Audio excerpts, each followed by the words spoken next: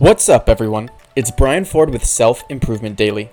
Take ownership of your personal development one tip at a time. I wanted to pose this question today because there are two opposite angles that I'll get into. Should you trust your experience? We've been told from a very young age to have confidence in our abilities and believe that we have the right answer within us. Is that good advice? Yes.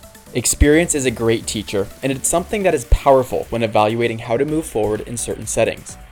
By living through a situation, you have a set of expectations that will service you moving forward.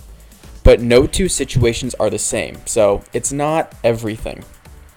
Let's look at the limitations our experience has that needs to be accounted for. With no two situations being identical, there is always so much more to know and learn that you didn't get from the previous experience.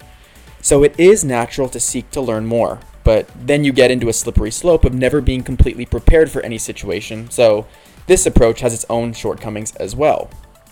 The truth of the matter is, it is not clear whether you should act on experience or seek to learn more. The way I like thinking about it is as an athlete. It's the difference between practice and training.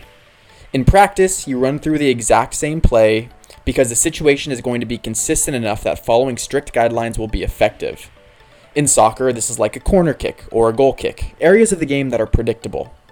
But then the majority of the game is a flow of elements that requires real-time decision making. This is where training comes in because it helps you gain experience making decisions in a dynamic environment. As David Meltzer puts it in his new book, Game Time Decision Making, this can be thought of as situational knowledge, which is basically a learned experience from being in the situation before. Your experience turns into situational knowledge that can be applied to a dynamic and new setting. You can expand your situational knowledge through learning, and when you find confidence in your situational knowledge, you can begin acting to your fullest capabilities. So, to answer the question, don't rely on your experience. Build situational knowledge. Thanks for listening. See you next time on Self Improvement Daily.